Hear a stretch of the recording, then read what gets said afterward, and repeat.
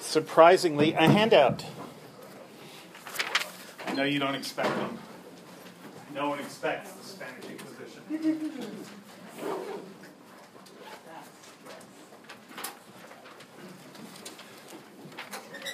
All right. It's short. It's from the book of Matthew, the Gospel of Matthew. This is just so you know, well, I think maybe some of you want to raise concerns about or questions or anxieties about the paper and or the exam, so we can talk about that for a few minutes before we start. But just to tell you what this handout is it's the Douay Rheims translation of the Bible, which is to say it's a Catholic translation. It's the one that was sort of in competition with the Protestant translations, which were the first translations into English. There was in the 16th century rather, and even before that, but very much in the 16th century, the question of whether the Bible should be translated into the languages of the common people was a hotly contested one. The Catholic Church was basically against it because the Bible can be very misleading if you don't understand what's going on in it. You might think that David and Jonathan are probably a gay couple and the Bible is okay with that, and you probably shouldn't think that.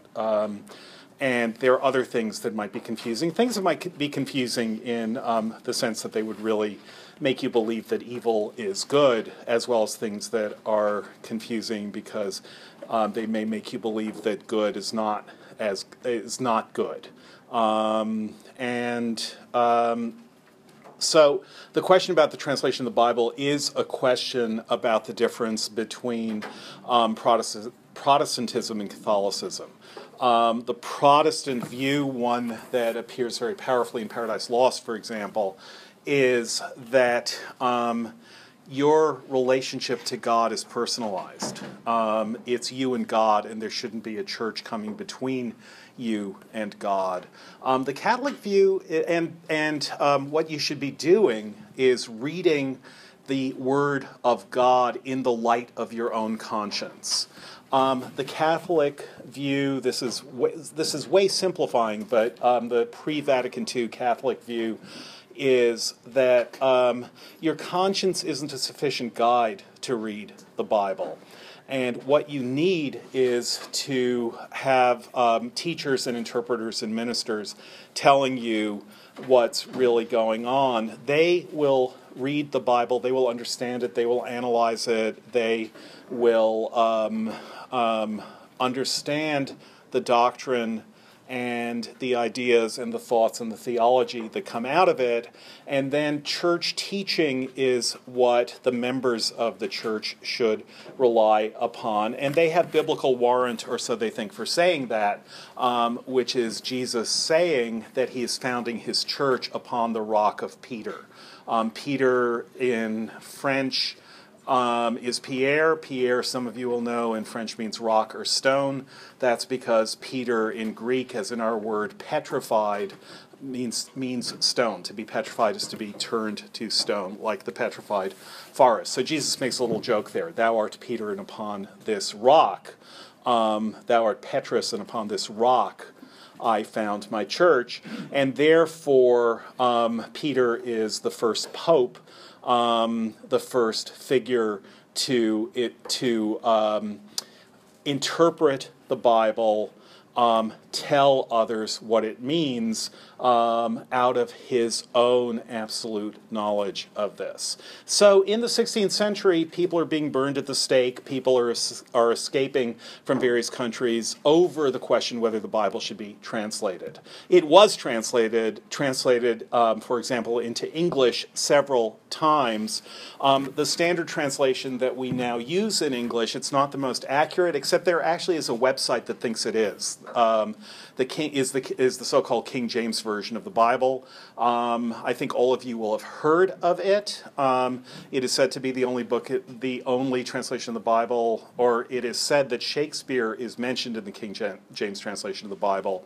It may or may not be true, but in Psalm 44, which was translated right around Shakespeare's 44th birthday, and by Lancelot Andrewes, who was the head of the King James translators, the story goes that Andrewes translated Psalm 44 and sent it to Shakespeare, and the 44th word of Psalm 44 sent to Shakespeare on his 44th birthday is shake, and the 44th word from the end of Psalm 44, this part is true, the 44th word from the end of Psalm 44 is spear, so that you would find Shakespeare's name cleverly hidden in this translation of the Bible.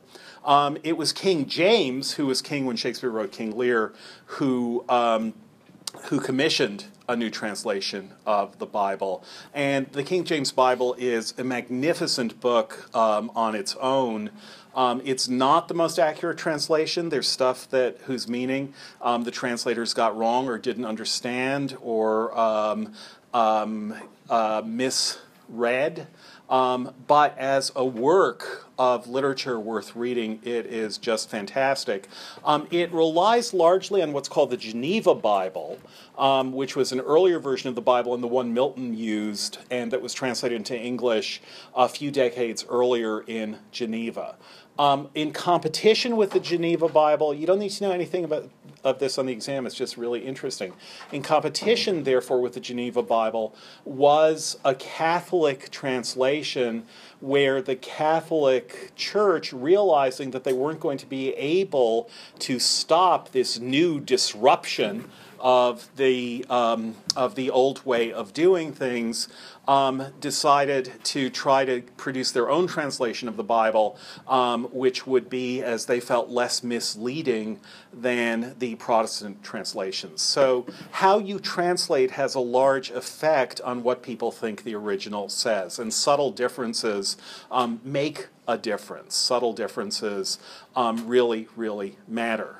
Very famously, it's not the chances of a rich man are not as slim as a camel going through the eye of a needle. That's a famous mistranslation. It's actually the word that's translated as camel is actually rope. So it makes metaphorically more sense that it's going to be hard to get a rope through the eye of a needle, yet it's far more vivid to imagine the impossibility of getting a camel through the eye of a needle. But some translations really make a difference. When St. Paul says it is better to marry than to burn, that tends to be, through the translation of the word burn, tends to seem to be an allusion to hell, but actually the word means burn with lust. Better to marry and have legitimate sex than to be celibate if your celibacy just fills you with sexual desire, which you are unable to satisfy in any way. So translations matter, and especially in highly metaphorical works like the Bible. So the Douay Rheims Bible is the translation into English of the Bible done by the Catholic Church rather than the Protestant translation. Flannery O'Connor was, or possibly it would be better to say believed herself to be, a Catholic. She certainly was a member of the Roman Catholic Church. Nevertheless, it's not so clear that you would call a book like The Violent Bear It Away a Catholic novel. She called it that, though, but whatever it is, it's not normative Catholicism. It's not what you would go to if you want to get a sense of what's being taught in the normal teaching of the Catholic Church. Not even Francis is going as far or in as odd a direction as she is. Is your hand up? No. Okay. But before we talk a little bit about this, do people have questions either about the exam or the final paper? Seeing none, let's go on. Oh well. Next week. Well, I was wondering, are you going to narrow down some of the perspective books and poetry? Nope. Nope. Whole semester. Well, I get that, but like, are there things that we should emphasize while we're studying? The syllabus. Yeah. Okay, so look, the exam is going to be curved. That's the first thing you need to know. If Flannery O'Connor were grading this exam, you would want to drop the course, and so would I. But she's not grading the exam. It's the school teacher. Just think of me as a nicer version of Raber. So first of all, it's going to be curved. So if you want to do your classmates a favor, do badly. That would be very self-sacrificing of you, because then their grades will go up. But the idea is two. There are two ideas behind an exam. One is to get you anxious so that you do as much reading as possible, so that you will do as well as possible, so that you will actually read the stuff over the vacation that's coming up that you may not yet have read. The reason for that is so that you do a lot of reading. Then the exam itself, if, as sometimes happens, you are asked questions that get you to think about things that you haven't thought about, that's a good thing also. Sometimes people are struck by really good ideas taking exams. There have been a couple of times when an exam question has, a year or two later, provoked someone to write a senior thesis because suddenly they had this idea while they were writing an exam that they otherwise never would have had. And then 2 years later, they write a senior thesis on that idea. And then they go to grad school and they get a PhD, and then they're miserable because there are no jobs. So an exam can do that for you. Exams are good that way, or bad that way. So the idea is, yeah, be a little bit anxious, but don't be too anxious. Remember, one of the thieves was saved, but one of the thieves was damned. What author that we've read talks about that? Maybe that'll be an exam question. I mentioned earlier that comes from Augustine. Augustine says, do not despair, one of the thieves was saved. Do not presume, that is, don't be presumptuous, because one of the thieves was damned. This is the subject for a little conversation between Dee Dee and Gogo at the beginning of Waiting for Godot. Only one gospel mentions that one of the thieves was saved, and to Dee Dee and Gogo, it seems, to Gogo especially, it seems absurdly unfair. Yeah.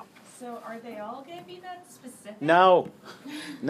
This is just my way of worrying you a little bit so you read more. So it's not, how many people have taken my exams? How hard are they? Definitely doable. Definitely doable. Okay. Do you guys agree? You agree, Lily? I don't even know what grade I got. I have no idea what grade I got. Love to hear that. Okay. It was a fun exam. Okay. Pie chart on it. Yes. That was fun. Okay, good. Yeah, so the pie chart part is fun. Good. Just have yourself a nice piece of pie. Yeah. When the exam hits your eye like a big pizza pie, that's a test now. I don't know. I can't do this. Go on. Yes. What would you say is the best way to study for one of these? Read. Yeah, just read everything. Awake. Be awake when you read. If we already read them, should we go over? Then page through them. Look, what you haven't read, read. What you have read, page through, and try to make connections between things. That's what I'm trying to do, what Courtney is trying to do, and what you should be trying to do as well. Just see, the syllabus isn't random. The syllabus really does aim to be making connections between a whole wide variety of geographical, linguistic, generically different sorts of things. So read in the context of what you've already read. Yeah.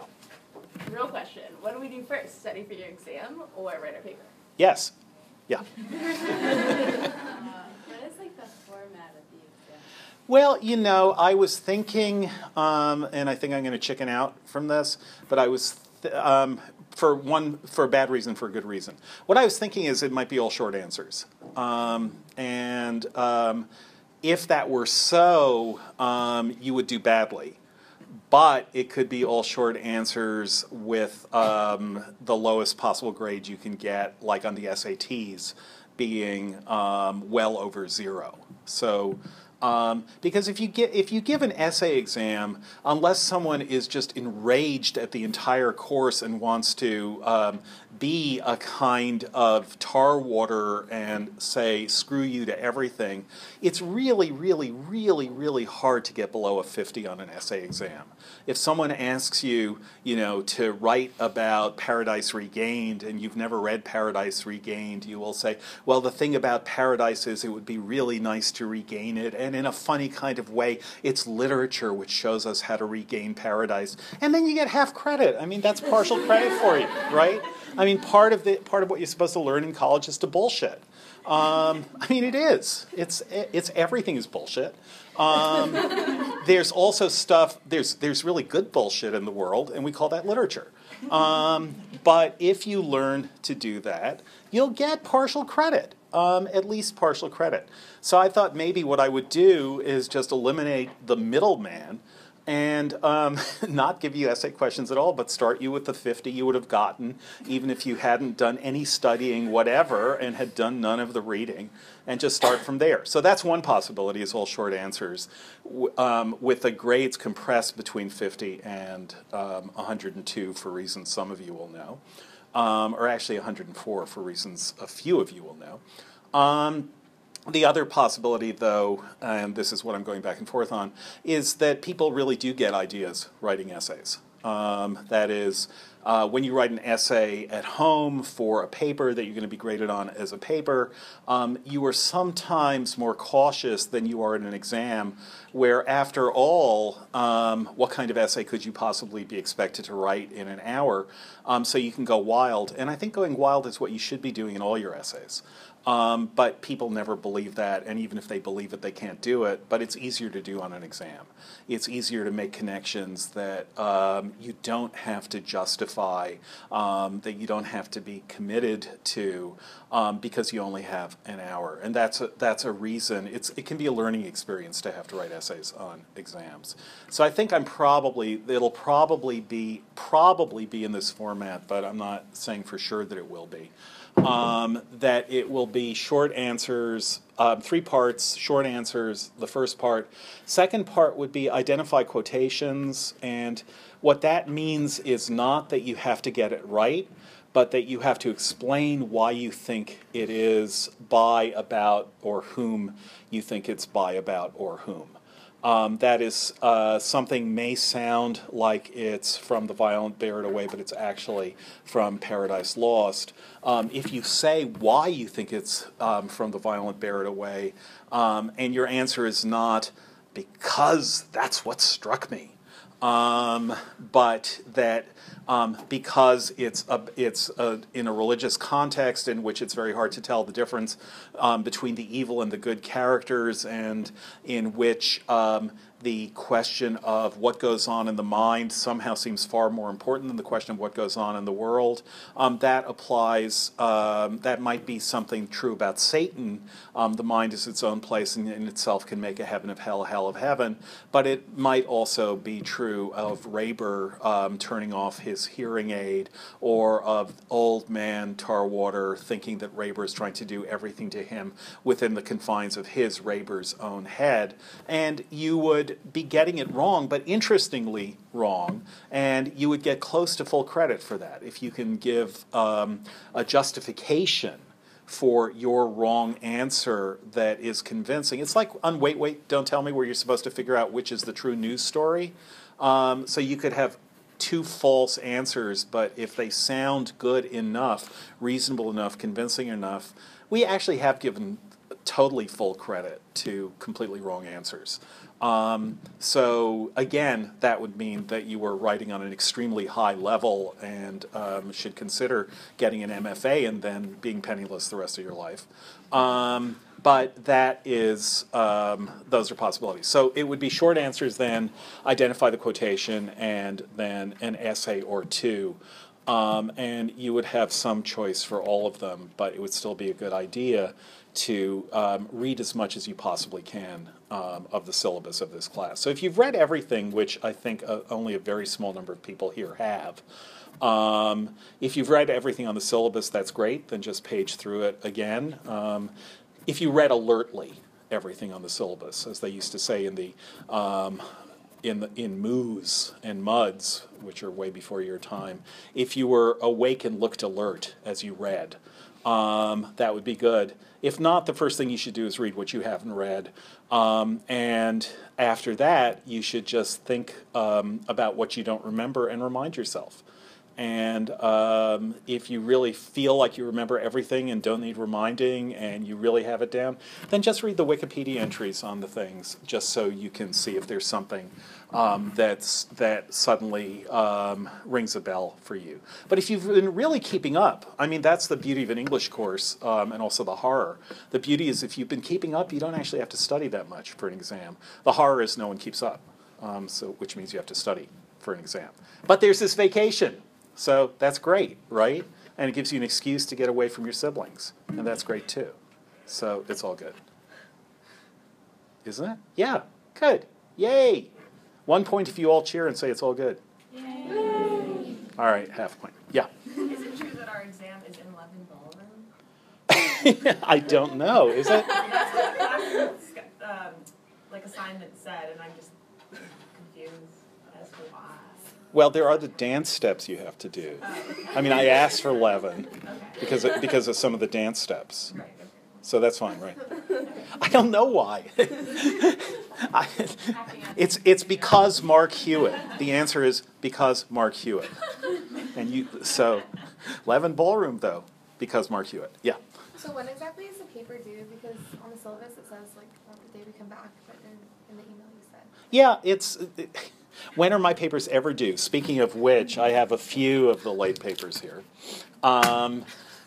They officially due the day the day you come back. You can get them in at the exam, and that's totally fine. So a few people, it's strange, but there are a few people who really, really want deadlines and don't want the freedom to get their papers in after some certain deadline, because then they're forced to write them. So if you really need a deadline, tell me what deadline you need, and I'll give it to you. The last day of class is a reasonable one, but you can also take an automatic extension till the exam. Okay, is that all right? Yeah, good. Okay. People sometimes get harassed by too much freedom. Kierkegaard talks about that. How harassing freedom is. Paradise Lost, in a funny kind of way, is about how harassing freedom is. What? Who said that? The philosopher Soren Kierkegaard. That freedom is an extreme burden on us. That if we didn't have freedom, this is actually to talk about Catholic versus Protestant.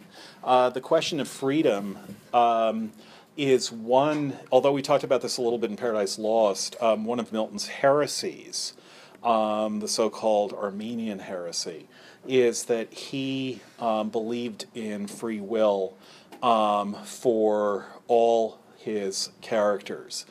God says that both the angels and the humans were sufficient to have stood, though free to fall. Freely they stood who stood, and failed who fell. Not free, what proof could they otherwise have given of their obedience? So, yeah. He doesn't believe that even God had free will? It's not clear that he believed God had free will. It would seem that God does not. But the way he presents God not only seems free, he seems just sort of tyrannically arbitrary. But that is, for some people, a reason for believing that we're seeing a kind of Wizard of Oz God in Paradise Lost and not the true God. But we don't have to go there for this class. It does seem from Milton's theology that God would not have free will, but that all other beings in the universe do. You could make an argument for God's free will also, but God's free will also God always chooses right. Yeah. So if God doesn't have free will, who controls God? Truth. God is like, I mean, the version of this that you will get in someone like Einstein, mentioned by Mrs. Dalloway. Mentioned in Mrs. Dalloway. The version you'll get in something like Einstein is that the laws of the universe are just what God is. God is those laws. And that's a version of pantheism in which everything is God, and God follows the most beautiful, elegant, and astonishing and simple laws of being itself. And that would not be that God is controlled by anything, but God is himself the principle of the elegant, and the aesthetic principle of the elegant control of everything. But then that God is highly impersonal. There's a possibility in Paradise Lost. It's been argued that there's a line in Paradise Lost about how God says that in the future, after the Last Judgment, after the salvation of all who are saved, then God shall be all in all, is what God says of the future, which means that God will be everything and everything will be God. And what that means is that God will no longer be, in any sense, the personal God who makes comments, laughs, scorns, assigns the son to do certain duties, gets angry, and so on, but that God's presence and his absence will be identical. That, in a sense, this is what Beckett is thinking about, and parodying might be the right word, or worrying might be a better word, in the figure of Godot. An absent God whose absence is itself what is present everywhere, so that everything is saturated with the possibility of God, and that possibility is the way God is actual. So there are various ways of describing this. Some more metaphorical than others, some that are really meaningful to some people, whereas other people think they're really empty. It might be that they're both. But these are questions that do arise in Paradise Lost, but not for the loyal angels. The loyal angels definitely have the most straightforward and literal idea of God. That is, that God is the King of heaven, whom people bow to on their knees, and who gives orders, and they obey those orders. It may be that for Adam and Eve, when God disappears from their lives, that may in fact be where they get a far deeper idea of God than any of the loyal, and possibly than any of the rebel angels have.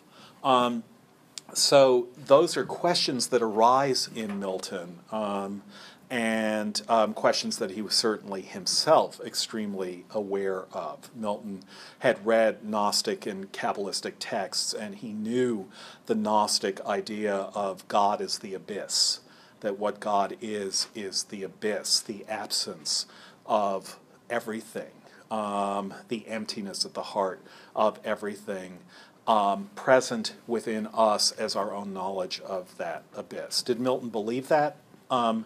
Most people would say no. I might say yes. But it's certainly available knowledge to Milton. So theology will take you anywhere. People who think theology is BS think it's BS because you can say anything, and if you say it with a spiritual enough feeling, you think you're saying the truth. People who don't think it's BS don't think it's BS because they feel that it's the truth. And that's where things get complicated. The theology, he segued, of The Violent Bear It Away is a very strange one. And it's a very peculiar book, as Flannery O'Connor is a very peculiar writer. One thing that we might, one way that we might approach, or there are two relevant ways in formal or theoretical terms that we might approach The Violent Bear It Away. One is to talk about, and in a way I'm almost hesitant to do this, except that it shows the power of the concepts, even if they seem like just ready-made concepts or easy to appeal to concepts, easy to think about concepts. We can talk about the violent bear it away in terms of what its MacGuffin is. And I'll just say parenthetically, now that I mentioned MacGuffin, that you should be watching, since we will be discussing it on Wednesday, you should for Wednesday watch on Latte, The Man Who Shot Liberty Valance. What is the MacGuffin of the violent bear it away? That's one question that we can ask. The other question we can ask about, again in formal or theoretical terms, is how does free indirect discourse work in the violent bear it away?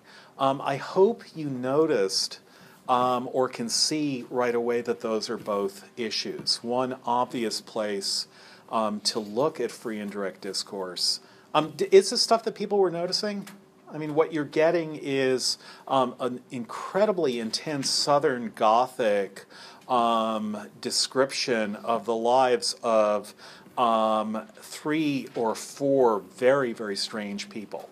The points of view that we get, what are the points of view that we get in the violent bear it away? We get 3 main ones, I think.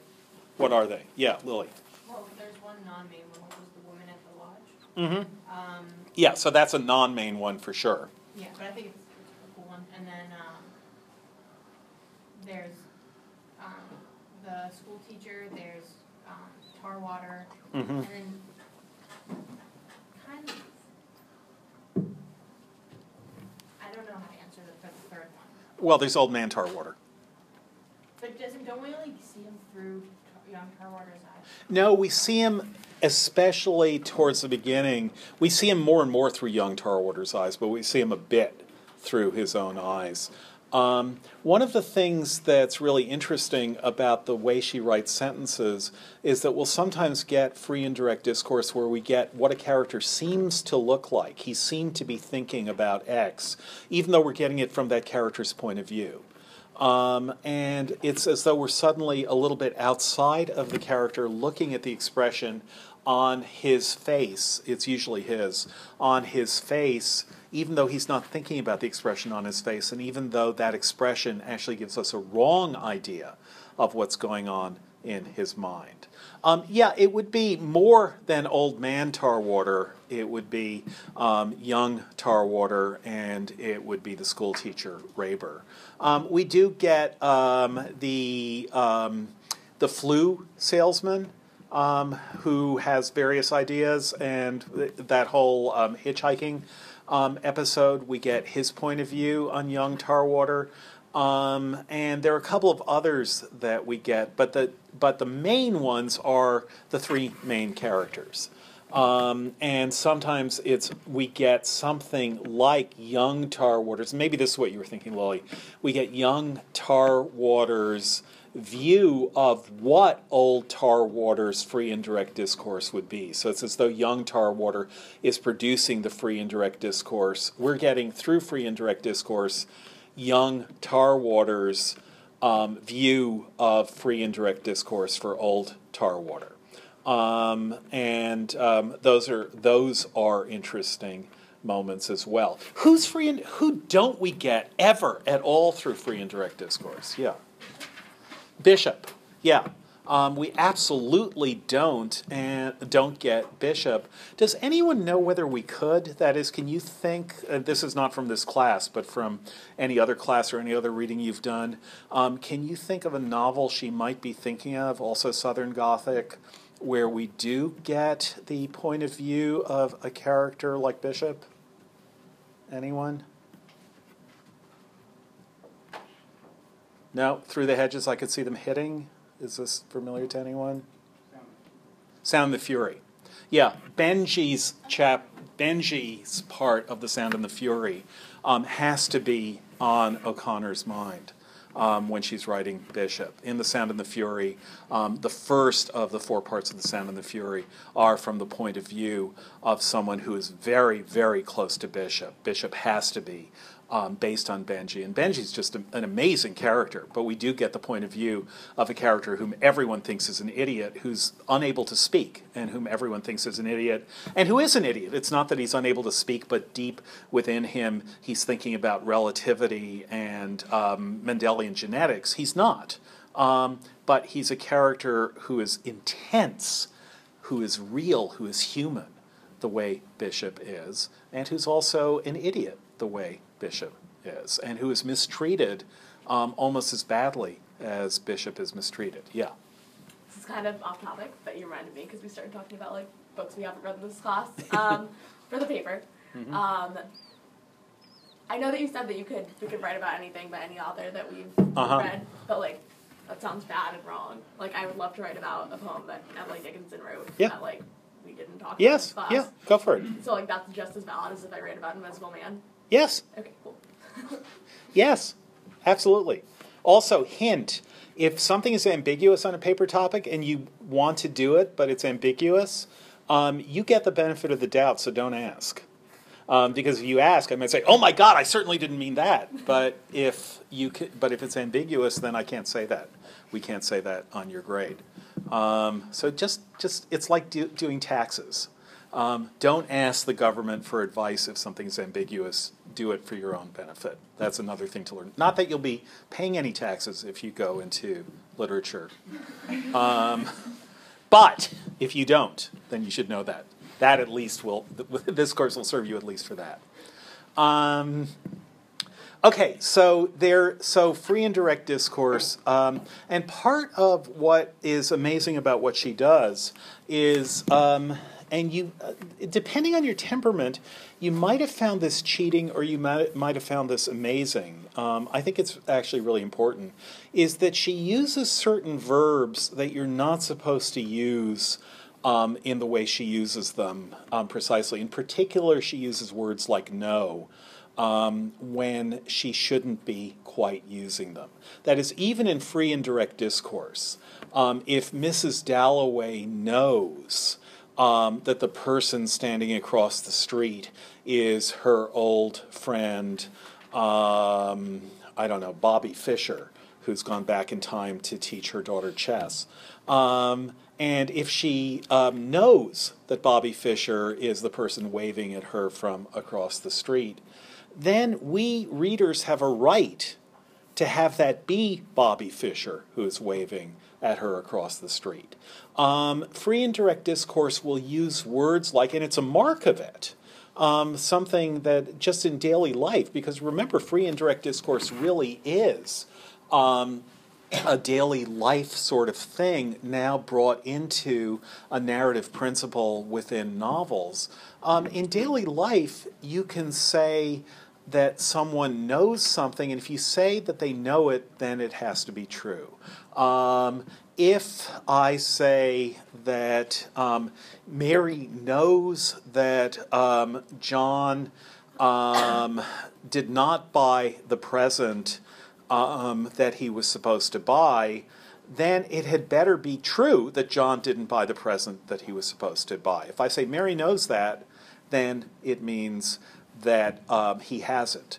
If I say Mary was certain that John hadn't bought the present that he was supposed to buy, that doesn't imply that he hasn't bought the present. It just means that Mary believes that she knows that he hasn't bought the present, but her belief may be false.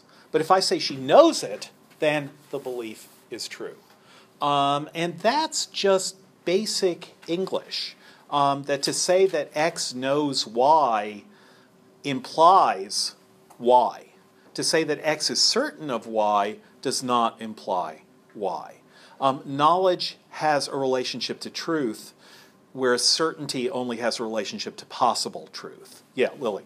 But the whole point of the book is that she's commenting on what people do know. Like it's commentary on Old Tarwater knowing that he's a prophet. I think that's why she would employ the word know, specifically to question the knowledge that people believe they have. Yes. So Old Tarwater knows that he's a prophet, and it turns out he is a prophet.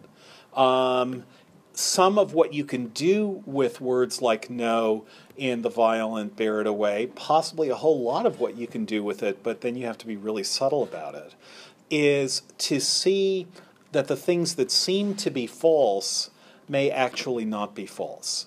The things that seem to be contradicted by what happens later may actually not turn out to be contradictions. That might be worth exploration. But there are cases where, for example, Raber, the school teacher, will know what Tarwater, what the boy is thinking, and we will be told, like the scene, the one to really concentrate on there is the scene with the fountain in the park, where the three of them are in the park, and one of many possible instances of baptism in the novel occur with that fountain right in the center of the park. And we first get that scene from Raber's point of view.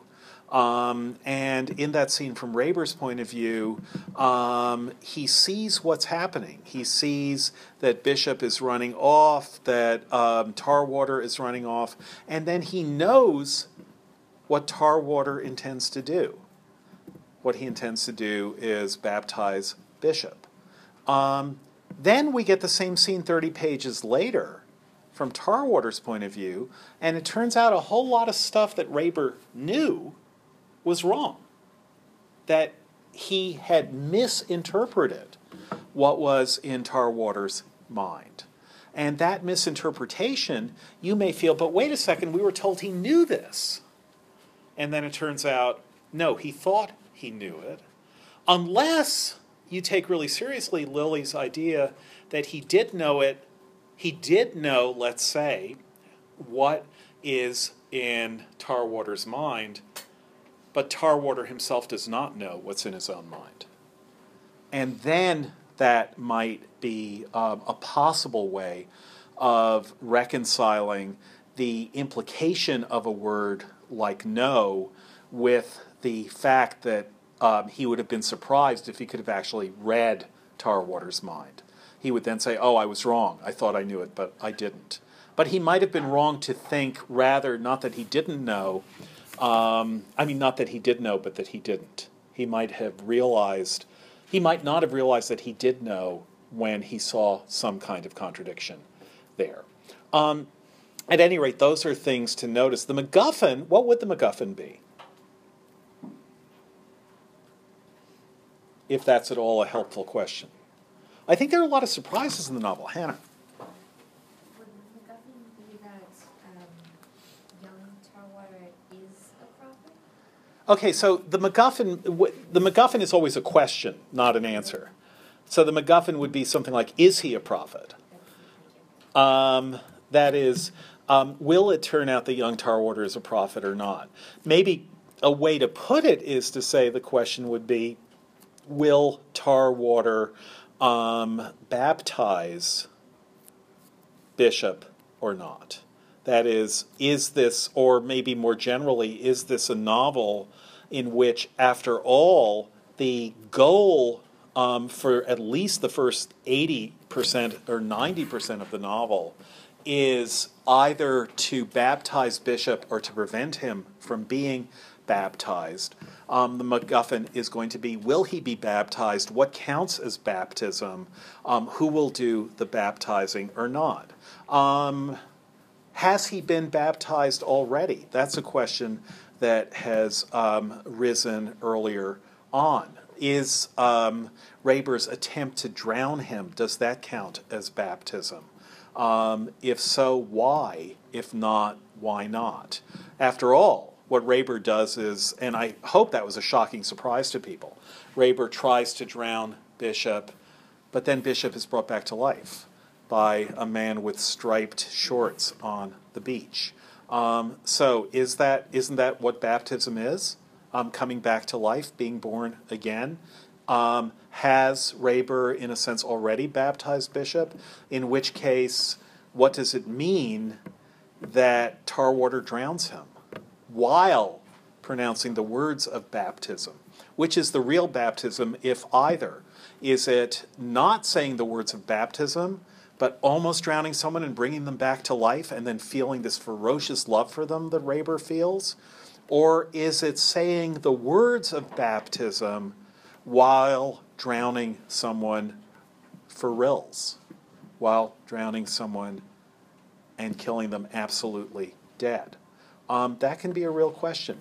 Just look, since it's so relevant at the passage from the Douay Rheims Bible, which is the one that O'Connor uses part of this as an epigraph, and it's what she wants you to be thinking of. So Jesus began to say to the multitudes concerning John, that is John the Baptist? Yes, good. John the Baptist. See how easy the short answers are? What went you out into the desert to see, he asks the multitude. A reed shaken with the wind? But what went you out to see? A man clothed in soft garments? How is that relevant, by the way, a man clothed in soft garments? Who doesn't want to be wearing soft garments? Young Tarwater.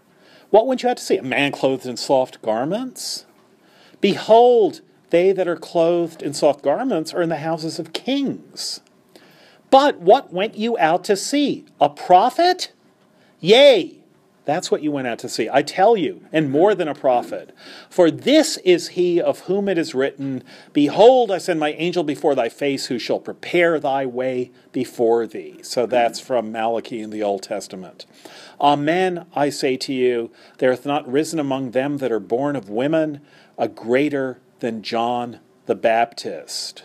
So he is the greatest figure, Jesus says, ever born of a woman. Yet he that is the lesser in the kingdom of heaven is greater than he. So John the Baptist, the greatest human who ever lived, says Jesus, is lesser than the least person in the kingdom of heaven. And from the days of John the Baptist until now, the kingdom of heaven suffereth violence, and the violent bear it away. Now, that's a very confusing and long interpreted line in the Bible. But this is not against that violence. It feels like saying that the kingdom of heaven suffereth violence and the violent bear it away means that the violent are the evil. But what Jesus is saying is no, the violent are the good. This is the New Testament version of jihad. That is, of using violence against yourself to prevent yourself from settling into selfishness. It's violence directed against your own lesser desires. So the violent bear it away means those who get any part of heaven do it because they are violent in their desire for heaven. That would be the description of tar water. But it is violence. It's not metaphorical violence, it's real violence. But bearing it away is a good thing. It's a highly ambivalent and ambiguous moment. For all the prophets and the law prophesied until John. And if you will receive it, he is Elias that is to come. So John is the prophetic Elijah or Elias. He that hath ears to hear, let him hear. How does that appear in the novel? He that hath ears to hear, let him hear. Yeah. Anyone? Raymond lost part of his ear and his hearing. Yes. So, and he can turn out the world whenever he wants by turning off his hearing aid. But whereunto shall I esteem this generation to be like? It is like to children sitting in the marketplace who crying to their companions say, We have piped to you and you have not danced. We have lamented and you have not mourned. That is, they're complaining, this generation, that those aren't happy when the marketplace says they should be happy, or sad when the children in the marketplace say they should be sad. For John came neither eating nor drinking, and they say he hath a devil. So who is that about? Can't eat, can't drink, has the devil with him. The one time he does eat, he pukes into the lake. His friend or his mentor or his companion with violet eyes. Who is that? The companion or mentor or friend is the devil. Who is it who can't eat or drink, much as he tries to? Young Tarwater. Unable to eat or drink. The one time he does eat, he can't hold it down. It's as though his hunger is filling his belly and leaving no room for food. Then the Son of Man, that is Jesus himself, came eating and drinking, and they say, Behold a man that is a glutton and a wine drinker, a friend of publicans and sinners, and wisdom is justified by her children. Then began he, that is Jesus, to upbraid the cities wherein were done the most of his miracles. for that they had not done penance. Remember that the end of the violent bear it away is the description of all the sleepers in the city. Okay, let's stop there. The violent bear it away is very, very strange. Flannery O'Connor is very, very strange. She's really intense. And part of the point is, if you find this troubling, you should. A little point, but it's there. Something worth doing research on. Okay, 3 papers here. Lily, I have yours. Hannah, I have yours. And Sasha.